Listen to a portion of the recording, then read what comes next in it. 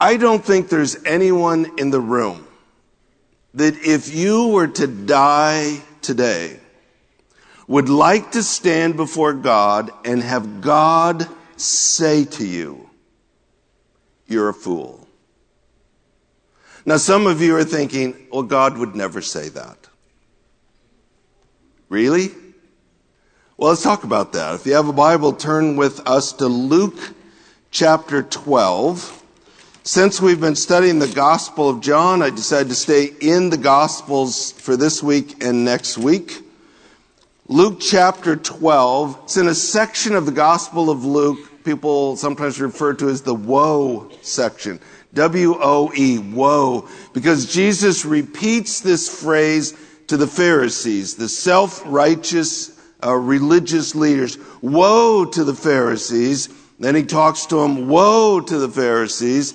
And one of the main themes is their hypocrisy. Their attempt to pretend to be super spiritual, but their hearts are not really for God. So this conversation in chapter 12 is kind of in the midst of this woe section. Verse 1, under these circumstances, after so many thousands of people had gathered together that they were stepping on one another, he began saying to his disciples, first of all, beware of the leaven of the Pharisees, which is hypocrisy. But there is nothing covered up that will not be revealed, and hidden that will not be known. Accordingly, whatever you have said in the dark will be heard in the light, and what you have whispered in the inner rooms will be proclaimed upon the housetops. So Jesus is talking to his disciples, and he's giving them a warning. Beware. That's a strong warning. Beware of the leaven of the Pharisees. Now, this idea of leaven is a common concept in the scriptures. It's the idea of yeast, and it's the idea that a little bit of yeast leaven in the dough quickly permeates the dough. It doesn't stay in a little area of the dough, it takes over. And so it's used to illustrate a lot of things. In this case, he tells us the leaven of the Pharisees is their hypocrisy. When you are a hypocrite, your hypocrisy eventually takes over. So think of it like this. When people lie, typically it's not a single lie. Next thing you know, we have to lie again to cover that one. And then we have to lie again. And then we have to lie again. Pretty soon it becomes a lifestyle of lies to keep covering our tracks. Well, it's very similar with hypocrisy. The word hypocrisy literally means to wear a mask. It's a term that was taken out of the Greek theater. It was the idea that an actor or actress is pretending to be somebody else. You wear a mask. So that's what the word means. So this idea that I pretend to be somebody I'm not. So I have to pretend to be that person in church. Then I have to pretend to be someone at work. Then I pretend to be someone with my friends. And pretty soon, it just becomes a way of life. I'm wearing masks in different environments because I'm afraid to just truly be me. So once we start to live that way, then it becomes the leaven that takes over the whole lump of dough. It becomes a way of life. That's what Jesus is referring to. Now, if that was a problem 2,000 years ago, certainly today with social media, it is a problem times 10. People have become very good at pretending to be someone they're not on social media. As a matter of fact, I'm convinced that's part of the appeal of social media is I can be someone on social media that I'm actually not in reality. So I can present myself as super Christian on social media. And that's the appeal of it, but that's not who I actually am. That's not how I live. So think of it like this. People get on social media and they have a lot to say. Often they like to say it very loudly. So they have areas of passion, whether it's the environment, whether it's immigration, whether it's refugees, whether it's racial or gender inequality, all these causes that are so common in our culture. So people get on social media and they rant. But what research shows is very few of those people give any time or any money to be part of the solution to that problem. As a matter of fact, research shows that many of those that talk the loudest do the least. That's exactly what Jesus was talking about. If you're not willing to give significant sacrificial amounts of time and money to be part of the solution, you apparently don't really care that much. You're just angry. And social media allows you a platform to vent your anger. That's just hypocrisy. It's pretending to be somebody you actually aren't in reality. It's become common in our culture that businesses have figured out it's good marketing to offer people, if you buy a pair of shoes or socks or whatever the product is, then they'll make a contribution to people in need. Now that's fine. I'm not judging the motives of those companies. I don't know.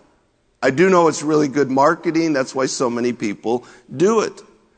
But from the standpoint of the consumer, it's really important to understand just because you purchased a pair of socks, you're not changing the world. What happens in our culture is people want a good feeling, like I'm doing something to help. Just listen to the language, though. That's not compassion for people in need. That's selfish. I'm wanting a good feeling. So I want to believe I've done something to help. These problems are significant and they are complicated. And the only way we're really going to make a difference is if we're willing to roll up our sleeves, get in the mess, and sacrifice considerable amounts of time and money to at least create pockets of flourishing to genuinely help. That's authenticity. That's going from kind of this loud hypocrisy to actually doing something to help. Now, I would say this is one of the things that I love about Lincoln Berean, is we have so many people that get this.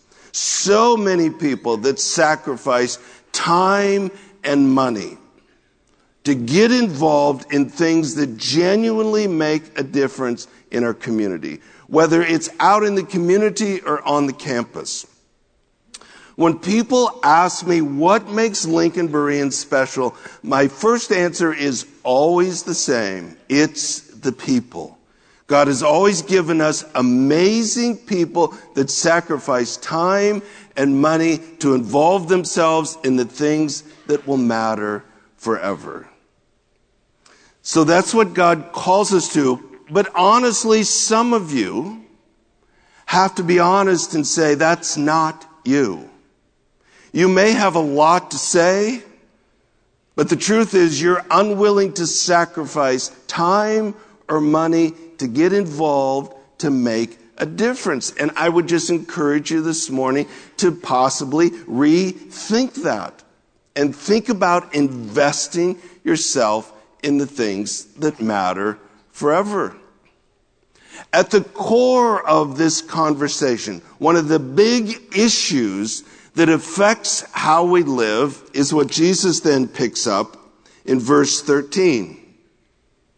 Someone in the crowd said to him, "Teacher, Rabbi, tell my brother to divide the family inheritance with me." But he said to him, "Man, who appointed me a judge or arbitrator over you?" So someone in the crowd is disgruntled over the way the family inheritance has been divided. He wants Jesus to sort it out. Now, it wasn't unusual in this culture for a rabbi to get involved in civil matters and sort them out. So that's probably what's behind the request. But Jesus understands this is not a math problem. This is a heart problem. And he's not about to get involved in this family mess.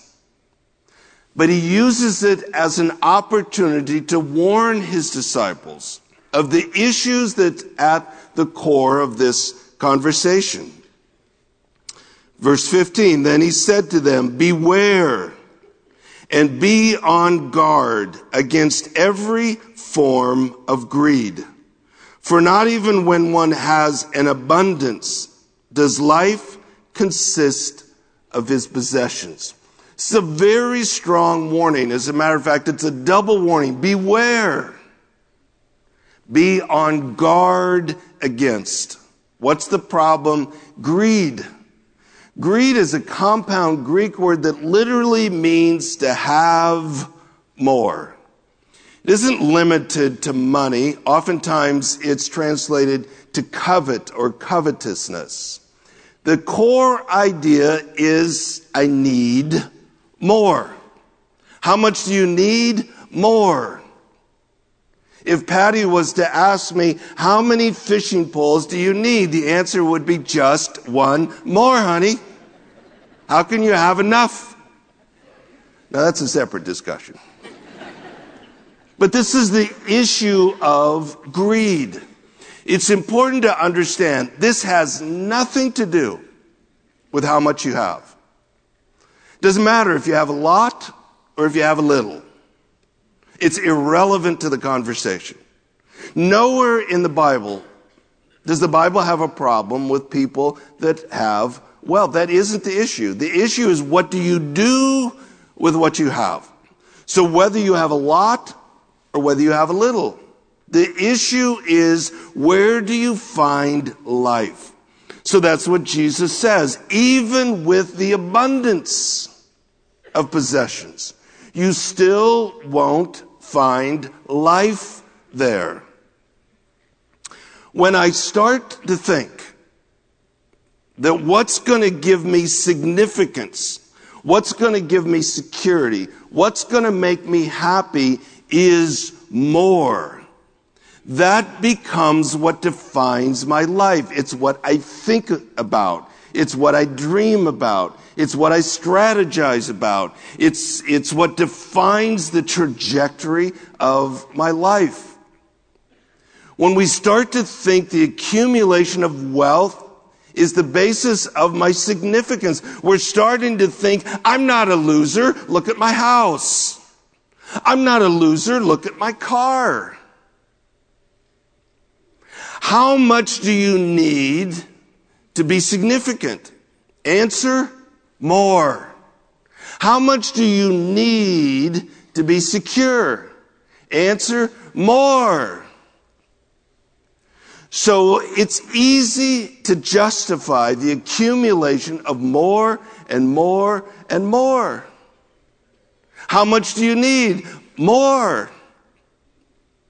I mean, what if this happens? What if that happens? What if we get in a war with Iran? What about North Korea? What if the whole economy crashes? Okay, let's talk about that. In that moment, are you going to trust your bank account? Or are you going to trust God? Which do you want? When the doctor says it's cancer, you want to trust your bank account? You want to trust God? How much does it take to be significant? More. How much does it take to feel secure? More. How much is it going to take to be happy? More. That's why Jesus said, if you don't get this one right, you're likely to miss on everything else, because this is what's going to define your life. I must have more. The contrast to this would be contentment. Paul writes from a prison cell, I've learned to be content with whatever the circumstances are. He even says, I've learned to live with a lot. I've learned to live with a little. I remember years ago having a conversation with Patty and the girls, and I don't know how we got into this conversation, but at one point I remember saying, if everything fell apart and we had to go back and live the way we lived in our early days as a family, what would be the problem with that? What would be the problem with that? We were fine. We were happy. We were joyful. Life was good. Now, I like having a bigger house. I like having stuff. I like being able to afford to do this and that. That's fine. But I don't need any of that. If we had to go back and live a very simple life, what is the problem with that? We get ourselves worked into a lather thinking we need all this stuff. What we need is God. What we need is to learn contentment. What do I need to be significant? God. What do I need to feel security? God. What do I need to be happy? God. Don't need more of anything. Just God. So that's the idea. Pastor Tim Keller talks about the problem with greed is that it's hard for people to see it in themselves. It's kind of like legalism. It's hard to see in yourself. You think of the other commandments. They're pretty easy to identify. If I've committed adultery, I know that. I know this isn't my wife. I'm not confused about that. But greed's not like that. Because it's so much a part of our culture, it just seems normal. And it's hard to see in ourselves. So if Jesus said, beware, be on guard against, a double warning, wouldn't it be fair to think this is potentially a problem for me? And I need to guard myself against it. Jesus then launches into this story. He told them a parable saying, the land of a rich man was very productive. And he began reasoning to himself, saying, what shall I do since I have no place to store my crops? So far, so good. There's no problem with him being rich. There's no problem with having land that's productive. There was a man or woman who was rich and had a very productive business. But the question is, what do I do with the profits? Good question. Verse 18, then he said, this is what I will do. I will tear down my barns and build larger ones. And there I will store all my grain and my goods. And I will say to my soul, soul, you have many goods laid up for many years to come. Take your ease, eat, drink, and be merry. So what does he need? More. So he has barns already full. How much does he need? More. So he's going to build bigger barns so he can store more with the intent of, I will have so much. I will say to my soul, eat, drink, and be merry. In many ways, it's the American dream. Work hard, accumulate wealth, work toward a lazy boy and a bag of money. And I will say to my soul, soul, retire at 55. Eat, drink, and be merry. What's interesting about this story is 11 times, me, my soul, my grain, my barn, my stuff. Verse 20. But God said to him, "You fool." I guess he does say that. "You fool. This very night your soul is required of you. And now who will own what you have prepared?" So what's driving this man is his greed. How much does he need? More. When is enough enough? Well, he needs more. What if this happens? What if this happens? What if that happens? I need more, so I'll build bigger barns. Apparently it never dawns on him that there's people around him in need, that there's people that he could help, that there's poor, that there's homeless, that there's all these people in a first century Roman culture that could have benefited from the blessings God had given him. But he doesn't even think about that. It's just the accumulation of more. How much do you need? I need more. How much is enough? Well, I don't know. But I need more. So the plan was to have so much he could eat, drink, and be merry. There's just one thing he didn't factor. His soul is not his.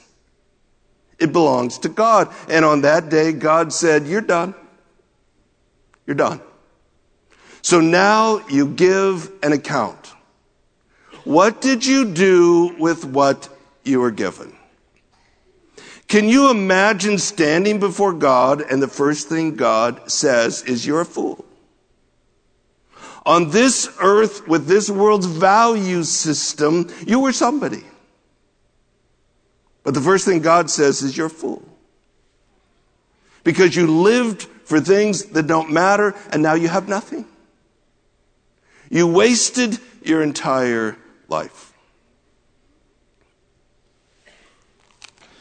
Verse 21, "So is the man who stores up treasure for himself and is not rich toward God."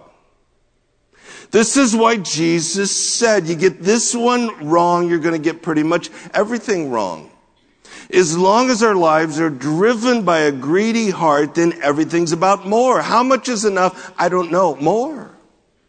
That becomes the trajectory of our lives.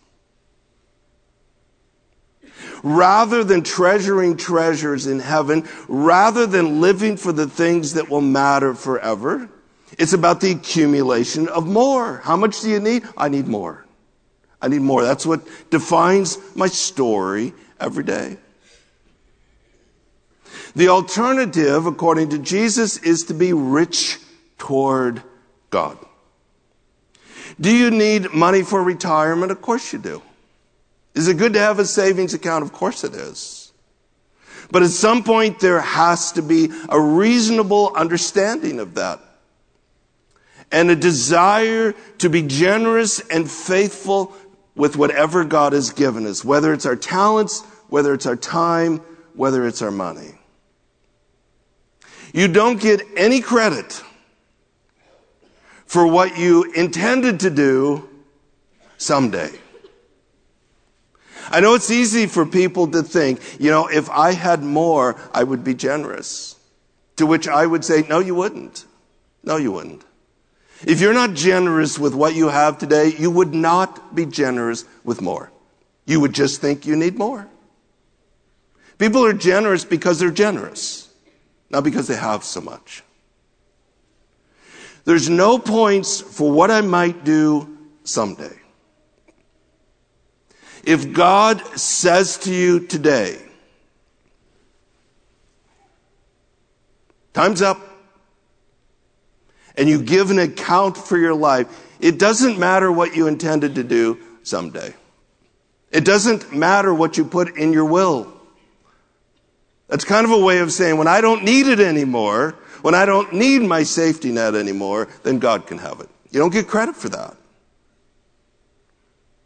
It's what did I do with what I have today? What does it look like to be a faithful steward? What does it look like to be generous today? One of the things I love about this passage and others like it is I think we all understand that not everyone in the room will be rich. It's not going to happen. But every single person in the room has equal opportunity to be rich toward God. At the end of the story, what matters isn't whether or not you had a lot or little in this life. The only thing that's going to matter is what did you do with what you've been given. And everyone in the room has an equal opportunity to be rich toward God, which at the end of the story is all that will matter. So it's very common for senior pastors in roles like mine to have access to the giving records. I would say most of my senior pastor friends do. They believe it's important to see what people give. I would say I'm more the exception. In our organization here, I have access to those records. I choose not to access it. Never have, never will. So if I happen to be looking at you when I'm making a point, don't get all defensive. I don't know. I really don't.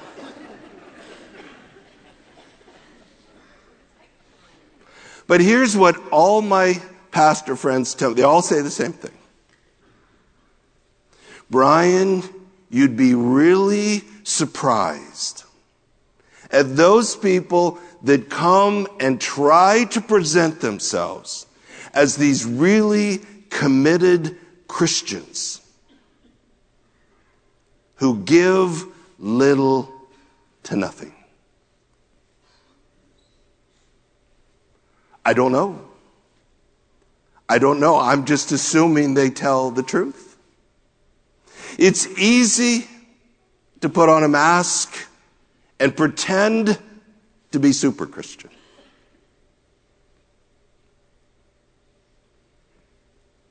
But that doesn't make it so. And what Jesus said is, if today I ask for your soul, all the masks come off. And all the lies are exposed. And the truth is known. You can fool us all day long. But at the end of the day, you don't stand before us. You stand before God. And the books will be opened and the truth will be exposed. My prayer is that we would all seek with all our hearts to live a life rich toward God. Our Father, we're thankful for your generosity to us. That is the basis of our salvation. God, you've blessed us in so many ways. Lord, may we be faithful. May we be generous with what we've been given to accomplish your purpose in the world. In Jesus' name, amen.